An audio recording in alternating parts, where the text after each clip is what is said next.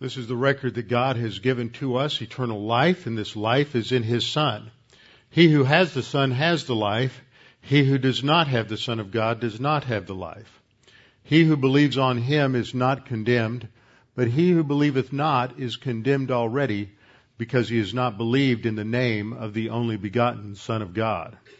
For there is no other name under heaven given among men whereby we must be saved. For by grace you have been saved through faith, and that not of yourselves, it is the gift of God, not of works, lest any man should boast. For I am persuaded that neither death, nor life, nor angels, nor principalities, nor powers, nor things present, nor things to come, nor height or depth, nor any other created thing is able to separate us from the love of God which is in Christ Jesus our Lord. For of Him, and through Him, and to Him are all things, to whom be the glory forever. Amen. Before we begin our study of God's Word, let's go to the Lord in prayer. Father, we're so thankful we have your Word to go to, that we know from the claims of your Word that it claims that these words are breathed out by you, that you have overseen the whole process of the writing and inscripturation and preservation of your Word, and that indeed there is nothing to indicate that, and nothing has ever been discovered that breaks the claims of your Word, that there's nothing that shows that it's not accurate and not absolutely true. And so when we come to your Word, we can have confidence that this is eternal truth that shines like a bright light deep within the crevices of our souls to expose that which we don't like to have exposed, to help us to understand how to live as you would have us to live. Help us to see the areas wherein we need correction from your Word, that we may learn to live a life and begin to experience in just a pale reflection of eternity the abundant life that you have promised us. Now, Father, as we study your Word, help us to grasp these concepts, to see how to implement them into our lives, that we may more consistently reflect the image of Christ in us. We pray this in Christ's name. Amen.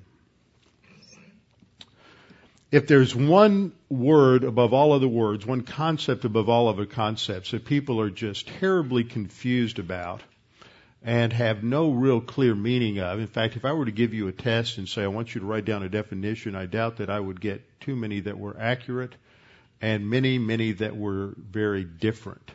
And that is define love. Love is a difficult term to define. Years ago, when I was working on a doctrinal dictionary, we had lots of debates over how to define love. Even when we get into the Scripture, we don't really have a clear definition of love in the Scripture. We have descriptions of love, as in our passage this morning in 1 Corinthians chapter 13. The attributes, the characteristics of love are there, but to define love per se is extremely difficult. If you go to the Oxford English Dictionary or Webster's Dictionary, you will discover that they do a fairly poor job of defining love, especially if you understand love from a biblical viewpoint. Because in Webster's, love is defined initially as an emotion. But there's a problem with defining love as emotion because, as we all know, emotions are fleeting. Emotions are subject to all kinds of things that cause many different fluctuations in our affections. We can just wake up somewhat on the wrong side of the bed, as the idiom goes, and we're just kind of grumpy during the day. And so we may not have those sort of warm feelings that are often associated with love. Often as one grows up and goes through those adolescent years and becomes attracted to a member of the opposite sex, you have funny little feelings, butterflies in your stomach, warm fuzzies, the heart races and other things, and people identify that with love. But if you have been married for any length of time, then you know that those kinds of feelings come and go, because that is the nature of life. They are somewhat fleeting, as all emotions are. Not that there isn't a significant emotional dimension to love, but for love to have real significance, real staying power, to truly understand love as the Bible teaches it, we have to go deeper than just emotion. And this is what we pick up on in our study in 1 Corinthians 13. Now, for those of you who haven't been here maybe in a couple of weeks, or you're visiting this morning, this is in the middle of a series on marriage related to our passage in Colossians chapter 3, verse 18 to 21.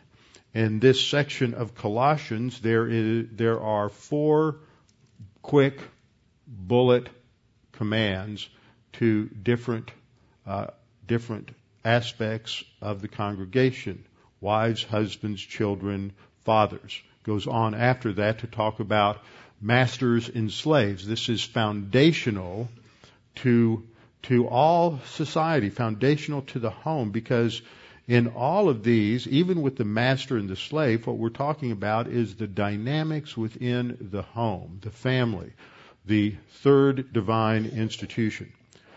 In this passage, wives are addressed: submit to your husbands as is fitting in the Lord. Husbands, love your wives and do not be bitter toward them. Children, obey your parents in all things, for this is well-pleasing to the Lord.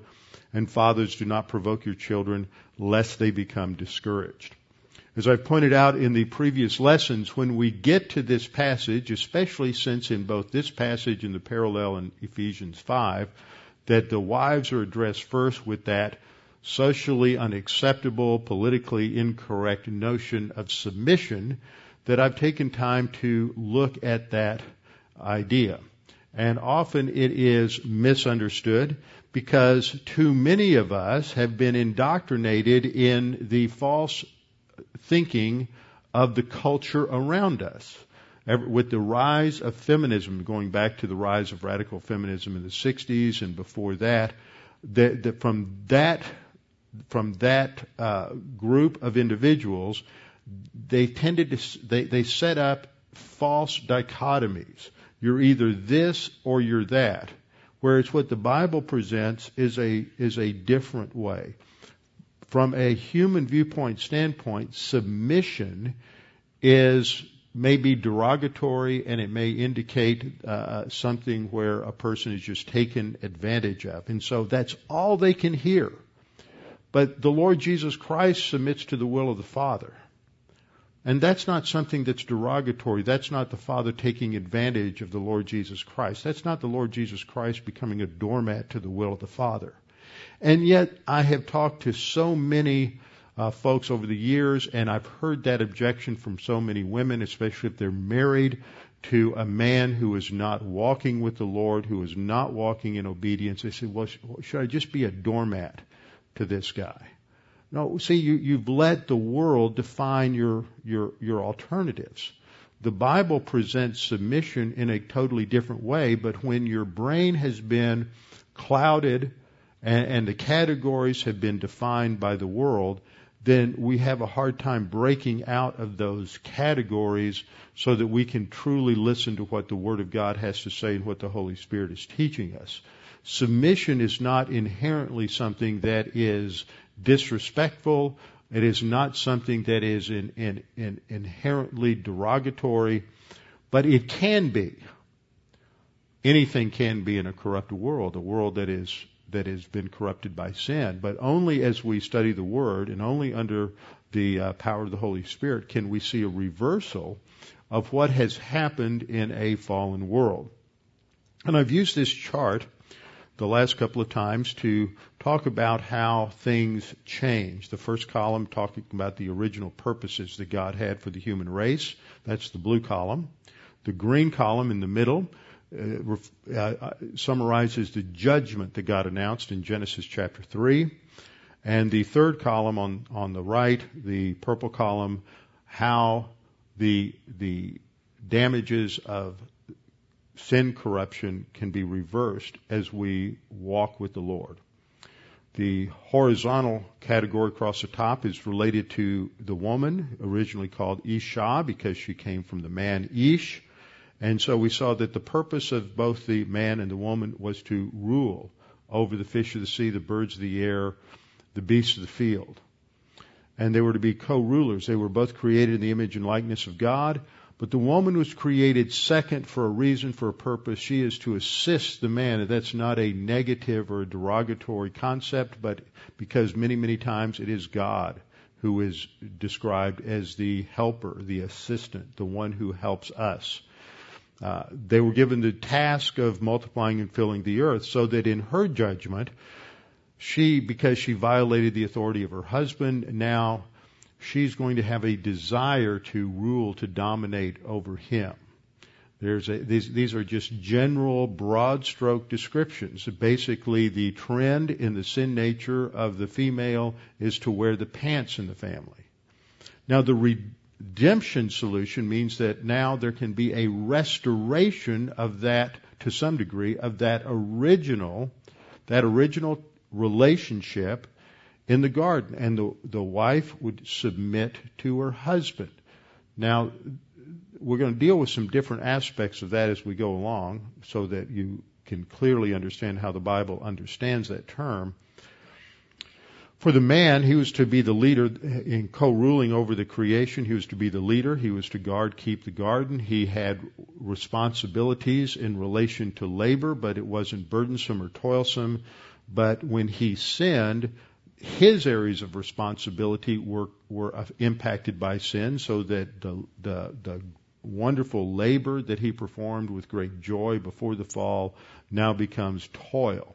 He doesn't want to do it. He wants to give up the pants to the wife. That's the general trend for the man, is don't burden me with these responsibilities. My shoulders aren't big enough. You want it, you can have it. I'll watch football this afternoon, be a couch potato every day. So these are the natural sort of trends. But his command is to love his wife as Christ loved the church.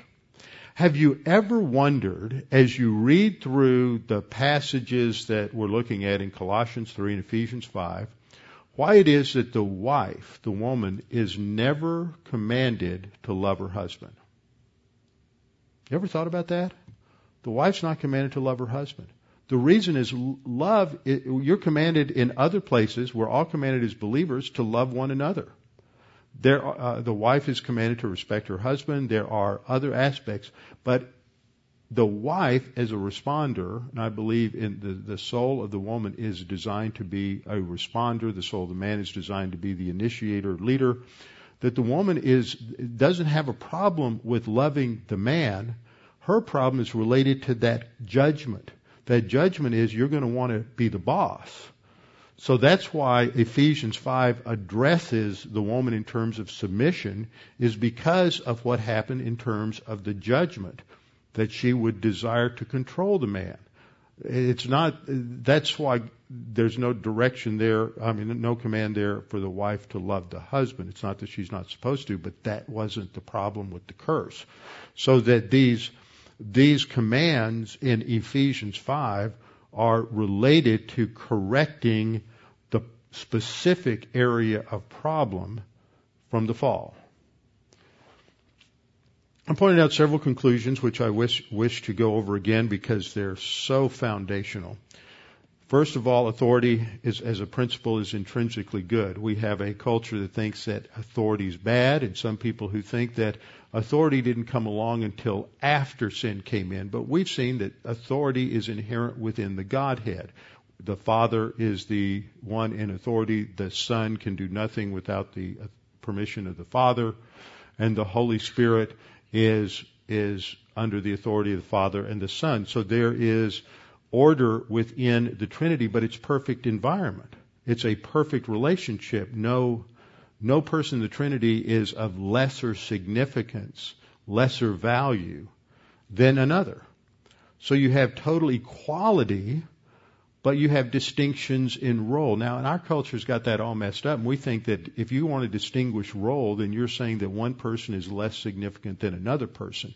And that doesn't work on a baseball team, a football team. It doesn't work in a corporate environment, and doesn't work in the home. And whenever you have two people together, one's going to be the leader, one's going to not be the leader. That's just how it is. We have to have that in order to accomplish tasks. My second principle was that authority was never designed as a solution to the chaos of sin, because authority preceded sin. Authority provides order. I added this morning. Authority provides order for excellence in execution of the objective. You have to have order. You have to have structure in order to achieve your goals and in order to accomplish what God's given you. We see that even in the Trinity. We've seen that subordination is not intrinsically bad, but reflects the need for order and mutual dependence. Fourth, we've seen that the belief that submission implies inferiority is an assault on the very makeup of the Trinity, the incarnation of Christ, the cross, and therefore it is a direct assault on all biblical teaching. We've seen that the only solution begins at the cross, which removes the judgment of sin and provides a foundation for understanding and restoring our God-designed purposes and roles, and that it's only through the filling of the Spirit and the indwelling of the Word of God that we can overcome the deficits that come from living in a fallen world. So, when we ask the question, why are wives commanded to submit and husbands commanded to love? It is because this is directly related to those deficits that come from the curse. But we're all commanded to love one another. Love is not optional. But we have to understand something about what love is. Before we get any further into discussing the specifics of of wives submitting to your husbands, husbands loving your wives, we really have to understand this whole concept of love. And we have to understand the fact that as 21st century Americans, our culture has really done a number on the whole concept of love. If you go back to the 19th century, the concept of courtship and finding a mate for life was very, very different. In the first case, you didn't have this concept of an adolescent, of a teenager, and pop culture until the early 20th century. There's debate over whether this occurs in the 20s or in the early 30s, but it's not until that period of time that you begin to create an adolescent culture. In all cultures of the world and all of history, for example, just the Jewish culture, you're a child until bar mitzvah, and then you're a man, you're an adult. There's no intermediate period of adolescence or those teenage years when you're neither a child nor an adult and you just sort of have this Peter Pan sort of existence. That doesn't happen. So throughout all of history until the 20th century and in America, you don't have this kind of teenage thing. And this whole idea of dating and going out and finding somebody and going out on a lot of different dates with a lot of different people really doesn't come into its own until the 20th century. In most cultures, in most of history, as hard as it is for us to understand, and some of you would just absolutely freak out at the concept, is the parents decided who would marry their child. And they did that because it was understood that the parents probably understood their children better than anybody else. And so they would pick the person. In other cases, you have the arranged marriages, or people just got married for whatever reason, but they didn't go through this kind of courtship thing. Options in many cases in rural villages were pretty limited.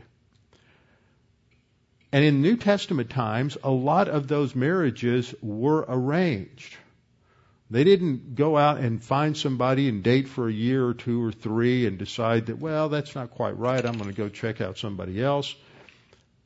They were married, and in some cases, they never even saw the person they were going to marry until right before they got married. And so if you think about the fact that in many, many of the homes that Paul is addressing here, you have that as a background.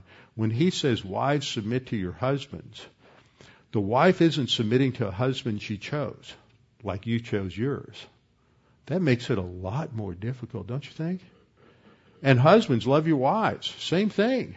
It's not a wife that you necessarily chose. So these commands are addressed to a culture that's somewhat different from ours, but they're commands that are transcultural. They are to be put into practice by anyone. It doesn't matter how you ended up with the person you've ended up with.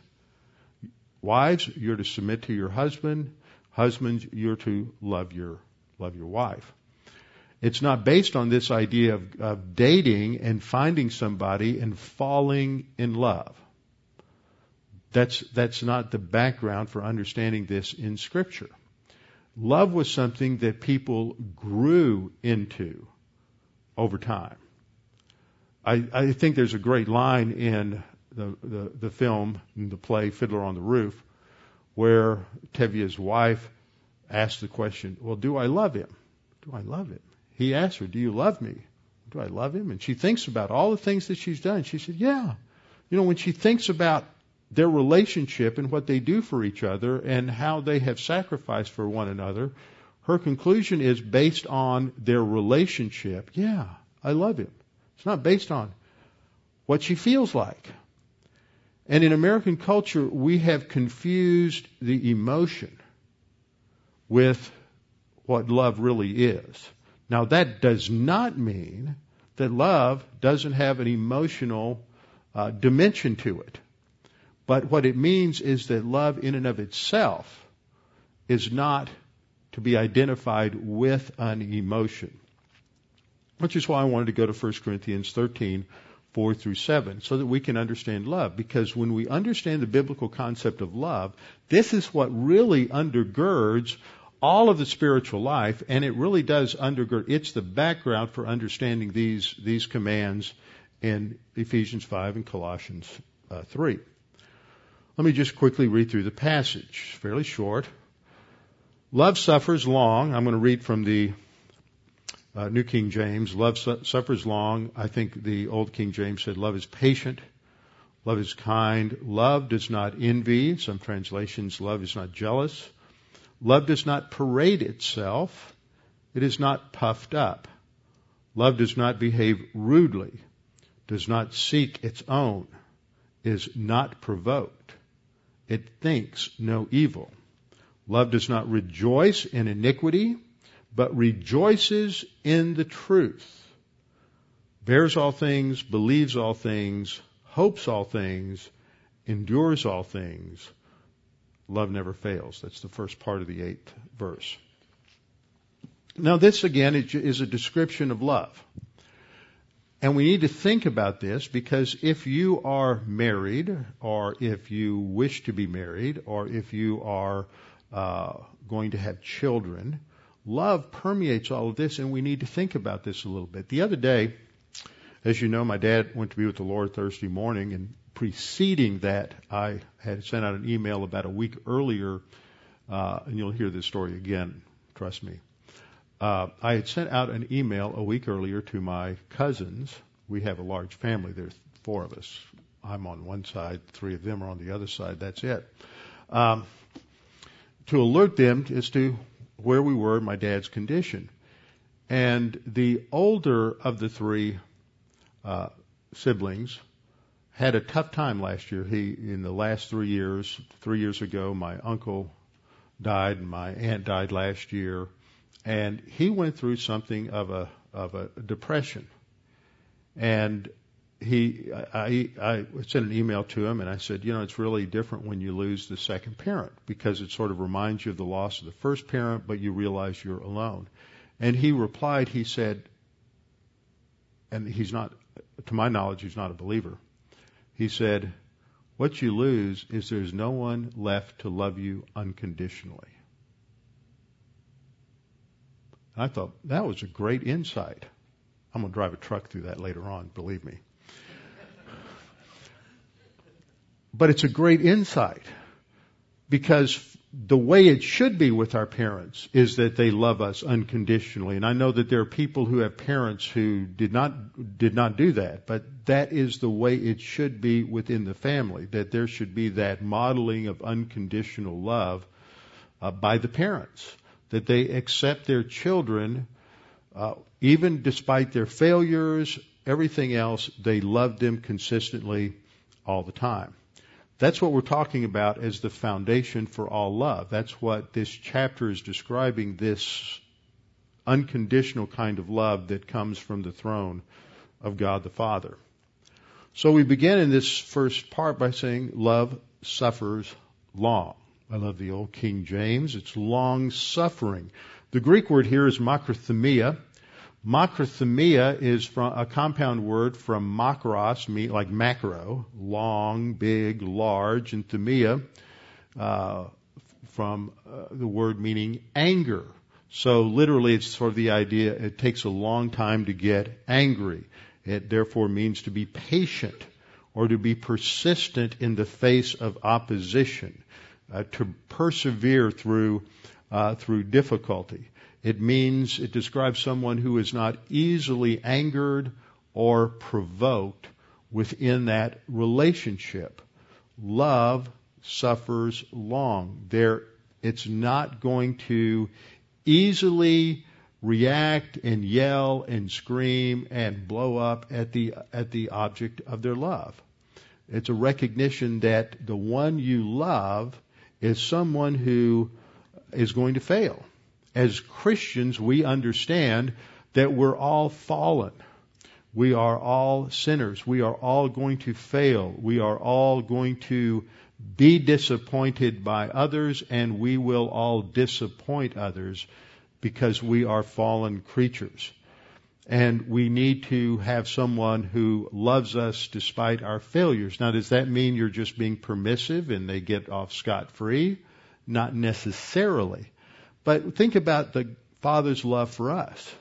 How many times have you and I not had the boom lowered on us when we've sinned and when we failed? The Father deals with us in grace. That doesn't mean we get away with it all the time. It simply means that He picks and chooses how to deal with us in terms of our failures and our flaws according to who we are. But His love is stable. It doesn't change. It's not based on what we are. What's it based on? It's based on His character. Now, it can't be based on, when we love someone, it can't be based on our character, because your character basically isn't any better than my character, and that's grounded on a sin nature that is often too self-absorbed and too arrogant to be any kind of foundation for love. And so there has to be something more permanent to base our love on, and that means as Christians we have to understand the character of God. After all, we're in the image and likeness of God, and we're to reflect that. We're being renewed according to His image in our sanctification, so we have to understand His love, and that's a stable, unchanging, immutable love that is consistently faithful, never faithless. And that alone can bring real virtue to our concept of love. We need to love other people not because of who and what we are, but because who God is and what Christ did for us on the cross. That's the foundation. That's why we really have to understand that and how that impacts our love. So the first thing is love is long-suffering. It's not easily provoked, easily angered. We see it picked up in some passages. I'm going to use one Old Testament, one New Testament passage, emphasizing this in the character of God and how the concept of long-suffering is related to His grace.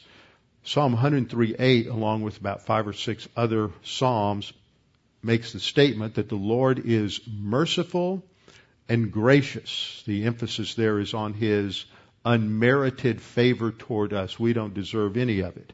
He is slow to anger. There's that word. It's related to grace. If you are going to deal with your loved ones, with your spouse, with your children, with your parents in love, then that means that you have to be grace-oriented to them. That means that you are going to treat them not on the basis of who they are or what they've done, but on the basis of God's character. Again, it doesn't mean permissiveness, because God clearly disciplines us.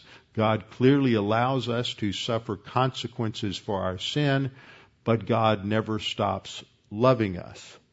It is a love that is abounding in mercy. That's that last phrase. And what's so critical about that is, and I don't think that's a good translation in the New King James, it's the Hebrew word chesed, which is difficult to translate into an English word. It means loyal love, faithful love. It means loving kindness.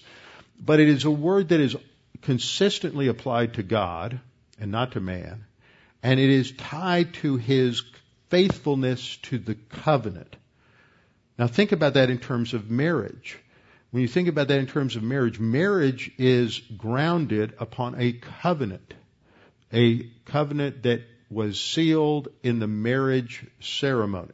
There's a contractual relationship between the husband and wife. There's a legal relationship there.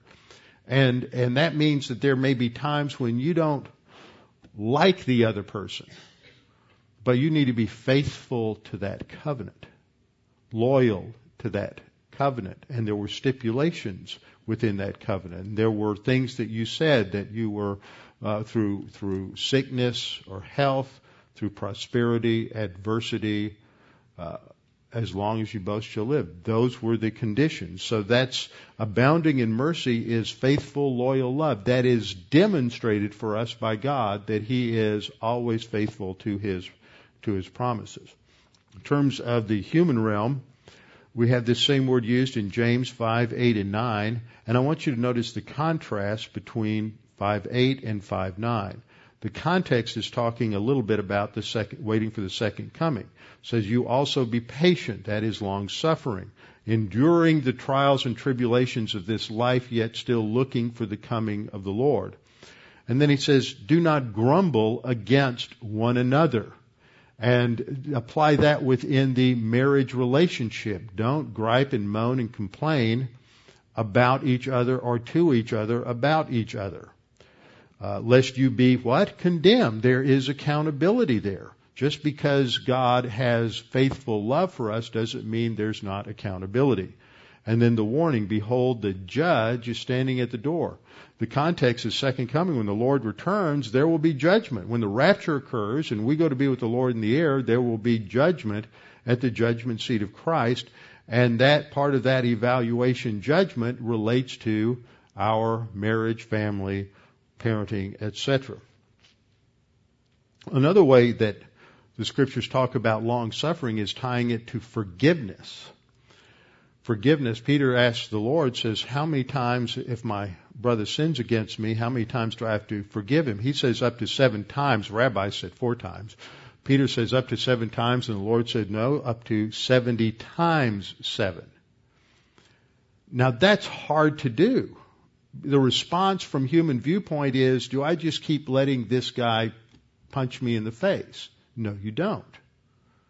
Okay, you move out, you don't put yourself in harm's way, but that doesn't mean you don't forgive. Forgiveness doesn't mean you let somebody necessarily get away with something or that you put yourself in harm's way. Forgiveness means that you, at the very least, that you are not going to hold that against a person, that you are not going to constantly be bringing it up again, as if you're keeping record. We'll see that same terminology used in the passage describing love. But it doesn't mean that you just become a doormat. Too many times I get so impatient with people. That's not love. Because they after you've been a pastor and after 30 or 40 years of hearing the same stupid, trivial objections because people haven't thought through anything, it gets a little tiring. Well, that just means I want to be a doormat. I've heard that 1,000 times from people who don't ever think. You know, God forgave you how many times? Huh? Is He a doormat? You would never say that. But you're going to turn around, and because your culture's told you that if a woman forgives her husband for whatever, then she's a doormat. See how silly we are? We just want to let the world tell us how to think. And we have to quit doing it. We're not going to get anywhere in spiritual growth if we don't. So forgiveness That takes a little long suffering sometimes because trust me, it's hard to deal with people who continuously perform poorly for us. Let me just put it that way. Hurt us. It's tough. But we're to forgive them. Not because we can't do it on our own. We can only do it through the grace of God. Other passages use the same word, Ephesians 4:2, describing the entire Christian life, that we are to, with all lowliness and gentleness, that is, with humility and gentleness. We'll see that word gentleness related to love again. Long-suffering, bearing with one another in love. Oops, that's everybody, not just husbands love your wives, but bearing with one another. That means, the ladies, you didn't get away with it. You still got to love him. Colossians 1:11, strengthened with all might according to his glorious power for all patience and long-suffering with joy. Colossians 3:12, therefore as the elect of God, holy and beloved, put on tender mercies, kindness, humility, meekness, and long-suffering. Kindness is also mentioned with regard to love. But here's the one I love, and I just came to understand this recently. In Galatians 5:14, we had the command to love one another. Love your neighbors yourself, coming out of Leviticus. Then we have this statement in Galatians 5:22 and following describing the fruit of the Spirit. Fruit is singular. I've often wondered about that. The reason fruit is singular is there's only one fruit here. Contextually, it's love. And notice how I punctuated that. The fruit of the Spirit is love, And then we have the characteristics of love. We don't have different fruits of the Spirit. There's one fruit, it's love. It's characterized by joy, peace, long-suffering, that's mentioned. Kindness is mentioned in 1 Corinthians 13:8. Goodness is mentioned in 1 Corinthians 13. Faithfulness, the idea of loyalty, that's associated with love all the way through. Gentleness is tied to love. Self-control. Against such there is no law. This is another description of the different facets of love. That's the command back in 5:14. That's the description here, is how do we get to love? It's a fruit of the Spirit. And this is what it looks like. So love suffers long and is kind. That's the word Christoemi, meaning to be good or to be kind. Being kind to people. We live in a world where there's no longer any good, kind, civil discourse anymore. No respect for other people because there's no love.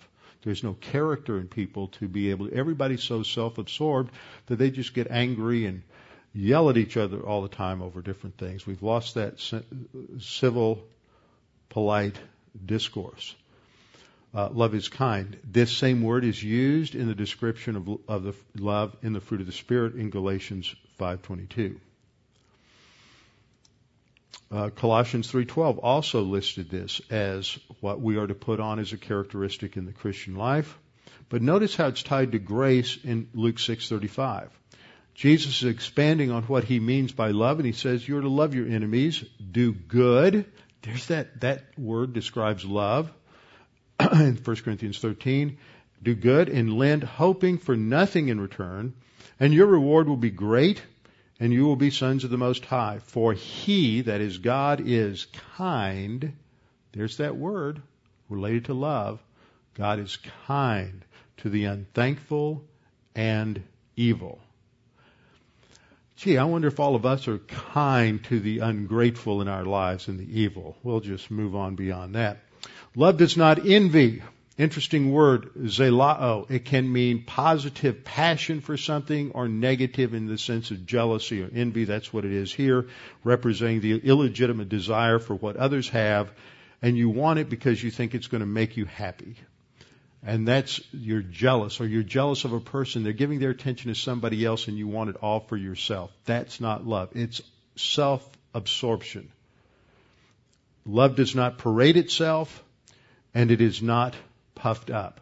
Both of those descriptions emphasize self-absorption and arrogance. Love does not boast. It doesn't brag on itself. Both of those come out of a mentality that is completely focused on one's own feelings and one's own approbation and what you're getting out of the relationship. In verse 5 we read, love does not behave rudely. Love has good manners. One of the things I've noticed for years in any kind of marital counseling that I've done is it fundamentally breaks down to the fact that you didn't get pluses in kindergarten in terms of getting along with others. You just didn't. Or if you learned the lessons, they didn't last very long. Because most of the things that go wrong in marriages are just because you don't have good manners to the other person. You're not thinking highly of the other person. You're not treating them with respect. You're not letting them go first. Very basic rules of life are broken down. And when we live in a culture today when so many people come out of broken homes and so few parents teach discipline and good manners and respect for others and respect for others' property to their children, it's no wonder marriages break down. It's a wonder that we have such a success rate that we do. Because they don't know the fundamentals of just how to talk to one another politely, in conversation, how to avoid being self-absorbed all the time. These basic social skills just are lost. So love does not behave rudely. It does not seek its own. The word there for behaving rudely is a word simply meaning behaving improperly. You're not going to violate the norms and standards of just good basic relationships. It doesn't seek its own. That is a word meaning simply to seek, to pursue, to strive after something. So when you are loving someone, it's not all about you. Now, I know that's really hard for us because it's not all about you, it's all about me. Right? Oh, it's all about the Lord, period.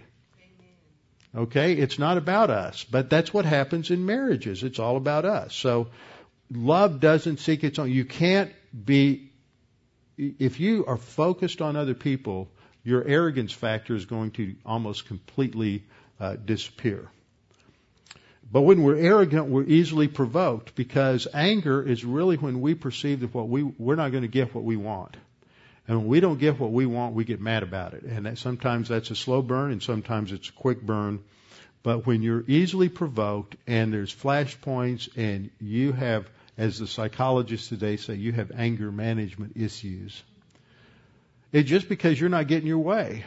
And when you're having a lot of problems with anger, it's because you are 180 degrees opposite what the Bible teaches about love, and you're running as fast as you can away from it. And every time you hit that flash point, that's what's being exposed. And I'm stepping on everybody's toes here because this happens with every single one of us. And we can only overcome this if we're walking by the Spirit. And then the last is thinking no evil. And this is the word logizomai. It's the same word that's used when James says count it all joy. It's an accounting term. It means to add things up.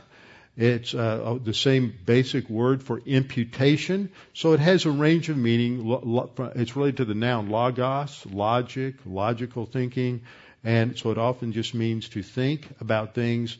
And as an accounting term, it basically is the idea you're not going to think or count up the evil that's going on in somebody's life. You're not going to be keeping a grocery list of all the times that they have failed and not done things the way you wanted them to. And people of both sexes do that. Verse 6 says, love does not rejoice in iniquity. Now what that has application towards antinomianism, but basically what that is saying is that when somebody fails and somebody falls into sin, you're not saying, yeah, they finally got it. That's not there. Now, it's election and political season, so we have to be careful with that one. It's a good time for application. But it rejoices in the truth. Now, we have to be careful because we can rejoice in the truth and become arrogant because we're right. The focus is on I'm right and you're wrong. And that just leads to more fragmentation of relationships. We rejoice in the truth, but we don't rejoice when somebody's sin brings it home to them. And then in conclusion, we have this statement that love bears all things, believes all things, hopes all things, and endures all things. The word for bears all things means to cover or to endure. And the last word for enduring is more persevering through all things.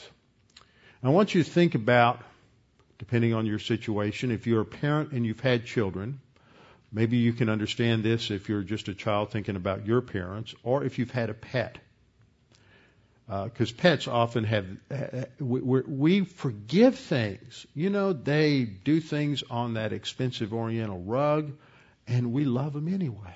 We don't hold that against them. My wife never loved my dogs.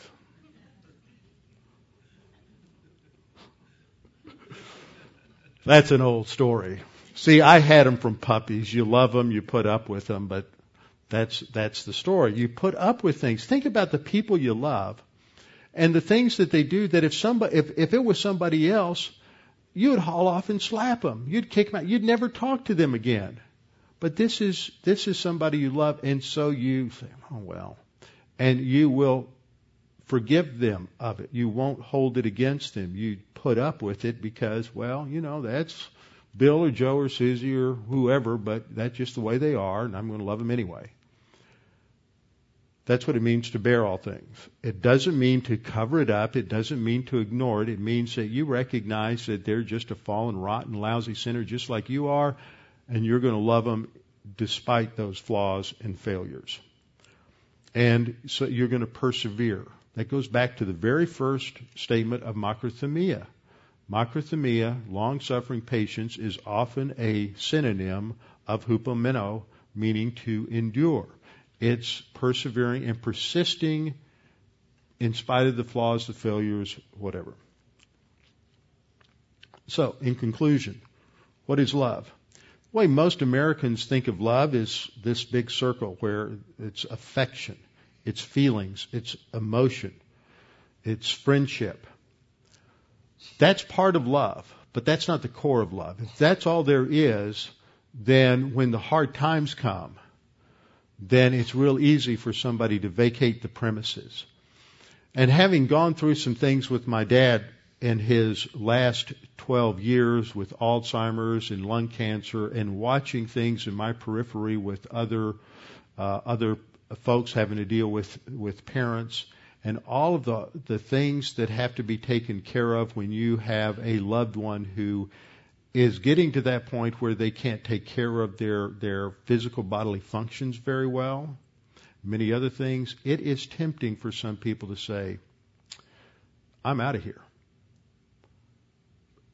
I firmly believe, and one thing I've observed is one of the reasons that people need to stick together in marriage through 30 or 40 years and really learn to love each other is because when you get to that point, when you've got dementia, when you've got lung cancer, when you've got this or that or whatever the other thing is, or it's the other person, there's a relationship there that you can count on, that you know that person's not going to vacate the premises just because life's gotten a little rugged. Because you've built together and you've grown together and you've overcome difficulties and obstacles together so that when you get there, you're not going to say, that's too much. I'm out of here. It's hard. If your love is based on emotion, it's really difficult to deal with those end-of-life issues where you have to take care of somebody.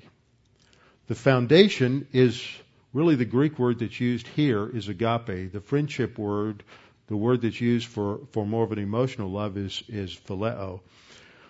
But this is what I call foundational love, agape. It's virtue. It's based on virtue. It's volitional. It's not based on a feeling. It's based on a choice related to responsibility. I think a big word in love is loyalty. Loyalty, respect. It's unconditional. It's focused on what is best for others, not what's best for me. And when you put them together, the core is agape love. Agape love does not exclude emotion, but it is not based on emotion. But when there is agape love there, then when that emotional dimension is there, it's much richer, it's much fuller, it's much more dynamic because it's grounded on virtue, it's grounded on that which truly lasts. And that's the kind of love that God has for us. And as believers, we are to reflect that, not just in our marriages, not just in our homes, but in all of our relationships. We're to love our neighbor as ourselves, and we're to love one another as Christ loved us. Father, we're thankful for this opportunity to think through this concept of love, to study through 1 Corinthians, to come to understand what real love is. It's not something that we often truly accomplish in our lives. We need to grow. True love in this dimension is a fruit of the Spirit. It's a result of our spiritual growth, and He produces it in us. But there's ways in which we imitate it, ways in which we demonstrate it throughout our lives as we grow. And Father, we all need to learn this, and in many ways we all fail, and in many different ways we all fail, but we have to understand what the objective is.